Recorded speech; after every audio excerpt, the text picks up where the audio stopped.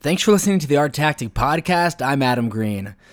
We have a great episode for you this week as we turn our attention away from the post-war contemporary art market, and for this week we focus on the old masters market. We chat with Meg Corcoran. She's a researcher at Art Tactic. She's focused on the old masters market for us. Meg's also a gallery manager at Stephen Ongping Fine Art, which is a London-based gallery specializing in old masters, 19th century, and modern drawings and works on paper. Meg's written a really fantastic report for us on the old masters market in collaboration with the London Art Week, which is this week. To view the report, you can visit arttactic.com. And if you enjoy the episode, you can also check out Meg at a panel discussion this upcoming week on Tuesday as part of the London Art Week. To learn more about that, you can visit londonartweek.co.uk. We now hope you enjoy the episode with Meg on the old masters market. Meg, thanks for coming on. Yeah, absolutely happy to be here. So there's been so much attention, feels like, in the art world, in the art market, on the post-war and contemporary art market, and that's an area that Art Tactic focuses on a lot. But it seems like the old masters market, it appears to be trending up. For our listeners maybe who, follow on the periphery, how has the old masters market been doing the past few years? So the old masters market has actually been doing really well. And so far, the numbers for 2019 are extremely promising. From a numbers point of view, the evening sales were up over 10% in 2018 from 2017. And the day sales were up nearly 10% at 9.8 as well. And so far this year, even though we've only had our Old Masters sales in New York so far, the evening sales in New York were up 15% from 2018, which itself was already up 38% from 2017. So, those numbers are pretty amazing, which makes everybody very excited. But the Old Masters, it's been great to see, has been in the news quite a bit. There's been quite a few discoveries and new things coming to market. So on the whole, I think people are feeling pretty positive, and it's, great to see some highlights and to have some heads turning back in time a little bit, if you will. So it's been exciting. Yeah, you mentioned some rediscoveries. I think that those definitely captured the headlines. A few blockbuster sales, whether it was the Salvator Mundi or that Caravaggio painting that was just sold privately just before it was about to head to auction. I think it's interesting, these kind of works that have these headlines, but also, there on each of those works there have been maybe some doubts about their authenticity. How have these blockbuster sales, as well on the other side of the coin, some doubts about the legitimacy of the works, impacted the old masters market as a whole? Has it been a positive overall? It's tough to say with each work, as they're all individual case studies. It's difficult to say how or if they've impacted the market as a whole. But what I do think they have done is bring some things to light about the old masters market, which are really great to have out in the open. It's kind of started a lot of discussion, which I think if we want to bring people into the market are good things to talk about, even if they're a little bit sticky. And one such issue, as you mentioned, is differences in opinion surrounding authenticity. So I do think one of the biggest barriers to entry in the old masters market is academic accessibility, meaning that your average collector probably feels uncomfortable having to rely so heavily on a specialist or any available scholarship that they can find to feel that they fully understand what they're buying. Whereas when you buy in the contemporary market, most of your artists are living, so you can just ask them any questions you have. Exactly. So situations such as we're seeing with the Leonardo or the Caravaggio certainly do not help ease these collectors' fears. So scholarship in the market, it's a tricky thing, but as the report mentions, at the end of the day, even though scholarship is subject to change, which means that the market is healthy, research and academia are healthy, the market does need these experts. But what's tough is, so when and how they give their opinions is the bit that can be a bit more difficult. So looking at the Caravaggio as an example, So like you said, the sale was supposed to be on the 27th, but it was canceled because the owners agreed to a private sale. The presumed buyer is the former hedge fund manager, J. Tomlinson Hill, who is also on the board of the Metropolitan Museum. So, if the experts or the curators at the Met were too vocal, potentially, about the attribution of this work, as a potential recipient of it, because it's also being reported that he's agreed to show it at a public museum, it could potentially be considered a conflict of interest. So in saying that, it's just an example, and the identity of the purchaser is still speculation, but it just goes to show that there are a lot of reasons why experts might not be able to publicly comment on commercial dealings, as they could be attached to public institutions.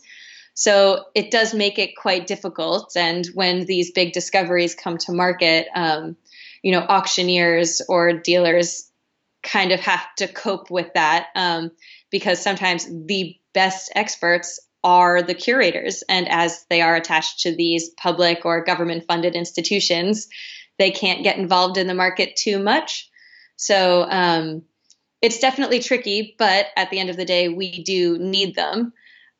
So while this is a hurdle for the old masters market, I also think it's a great opportunity, because if you think about it, the old masters were once contemporary, and the market has had time, several hundred years, to adjust to these difficulties, including inheritance, losing documents, and changing scholarship and new discoveries. But if then you look at the post-war and contemporary market in another 50 years, potentially, scholarship and authenticity become an issue whenever an artist passes. And that's something that the post-war and contemporary market are still very fresh to having to deal with. I mean, just look at the Warhol and Basquiat foundations. And I'm not well-versed enough in the contemporary market to knowledgeably comment on it, I have to confess. But I do have to wonder what obstacles collectors might run into with these works as the next generation tries to sell them. But the old masters market, maybe our strength lies in the fact that we've already been stuck in the library for centuries. So who knows?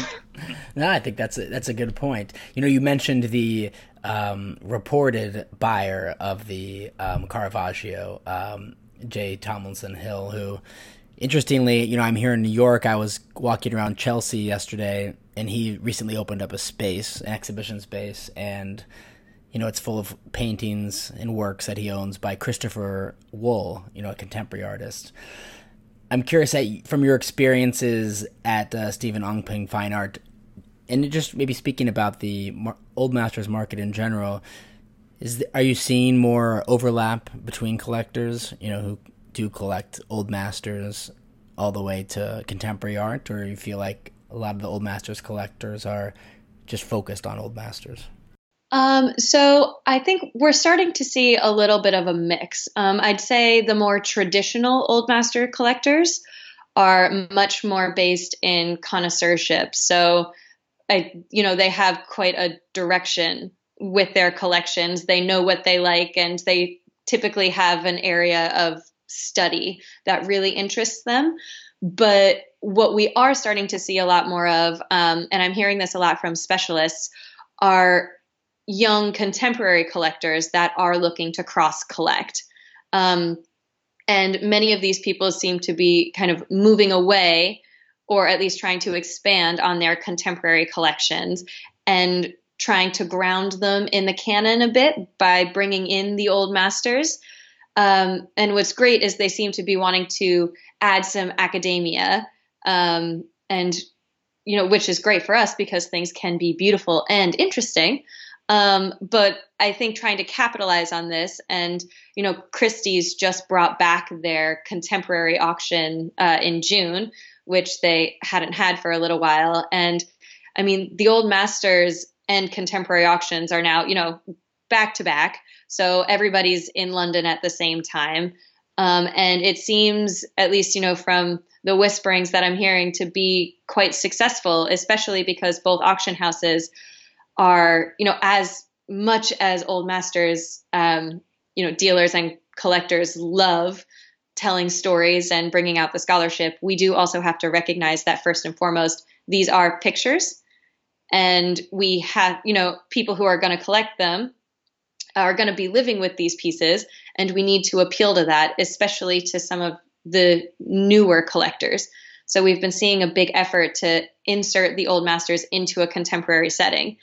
So, whether that's through putting the sales back to back to kind of catch the eye of these collectors, put some really stunning and striking images in front of them, even though they may be 400 years old. There's definitely some cross-category interest. And I do think it's been quite successful. Looking at Sotheby's and their hang with with Victoria Beckham, or Christie's has had quite a few marketing campaigns with Classic Week, some incredible modern videos where they really just highlight that these old masters, even in their ornate gilt frames, can actually look really striking and stunning in a contemporary setting. And I think they're doing a great job to dispel the dusty library stereotype of the market. So, I guess it remains to be seen, because at least to the outside, the identity of a lot of these buyers is unknown. But from what I've been hearing from specialists, quite a few collectors, young collectors, are starting to try and move in and get their feet wet, which I think is great. So, you touched on at the beginning of the podcast about this upward trend we're seeing in the old masters market.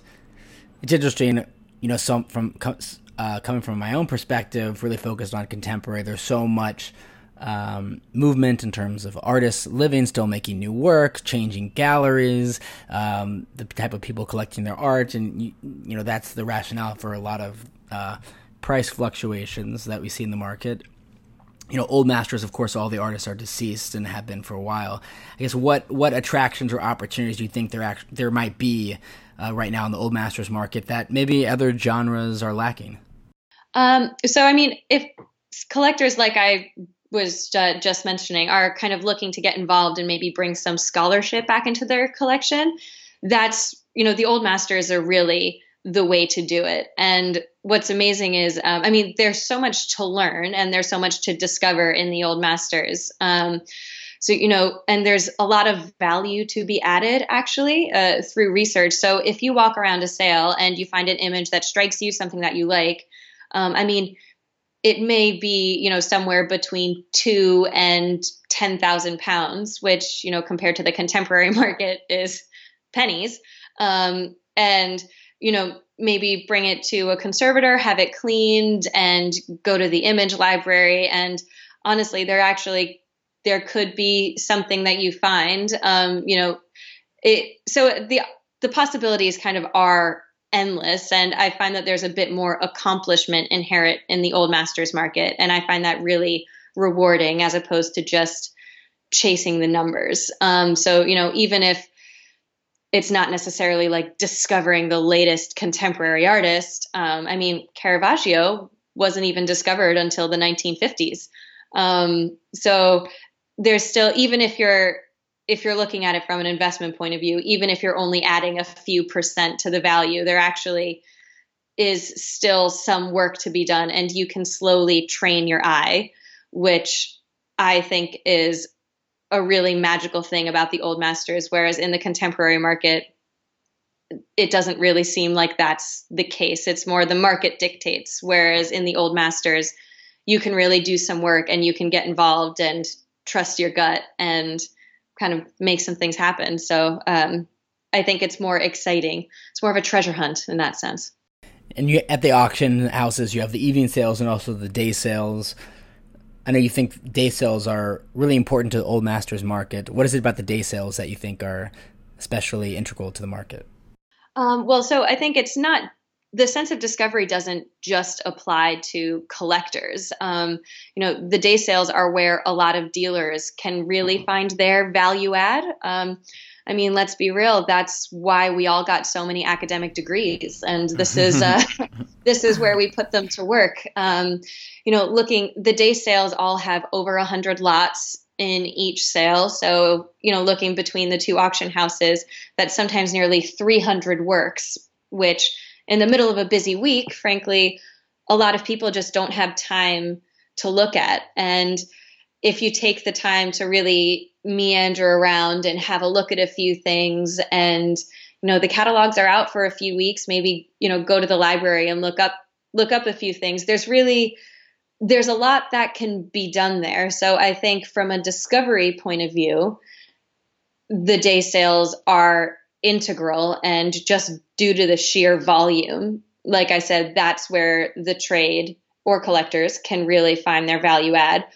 But, on the flip side of that, also the evening sales kind of need a foundation for, for their values. They need a context, and that's what the day sales provide. Looking between 2016 and 2018, 76% of the volume on the Old Masters market between Sotheby's and Christie's was from the day sale. But that 76% of volume was only 16% of value, which is a pretty staggering difference. But there's no way to contextualize the masterpieces that are put up in the evening sales without having all of these smaller works kind of set the groundwork, if you will. So it's still really important for all of the dealers to pay attention to what's going on in the day sales, what's selling. And, it does kind of pique your interest if there was something that was only estimated for, 15 to 20,000 pounds, and then all of a sudden it sells for 150,000 pounds. Is just one person paying attention? Have they seen something that other people don't? Or, is there a group of works? Are people suddenly looking towards a certain region or a certain genre? So that's actually a bit of research that we're starting to look into on, from our tactics point of view, trying to really build up our Old Masters day sale database and looking at the kind of different criteria and all of the different ways that you can kind of break these sales down by subject matter, by region, by artist or modifier, how many things are circle of or school of, et cetera. So I feel there's really a lot that you can find out about the market and what's really going on under the surface through the day sales. And so there's a lot of opportunity there. And hopefully Art Tactic, we can work on keep digging that up to see what we can find. Absolutely. Well, you did a great job with the Old Masters Paintings Market Report. And for our listeners who haven't checked it out yet, you should definitely go ahead and do so by visiting arttactic.com. Meg, thanks so much for coming on the podcast and helping us really break down what's going on in the Old Masters market. We really appreciate it. Yeah, thank you so much, Adam. It was great.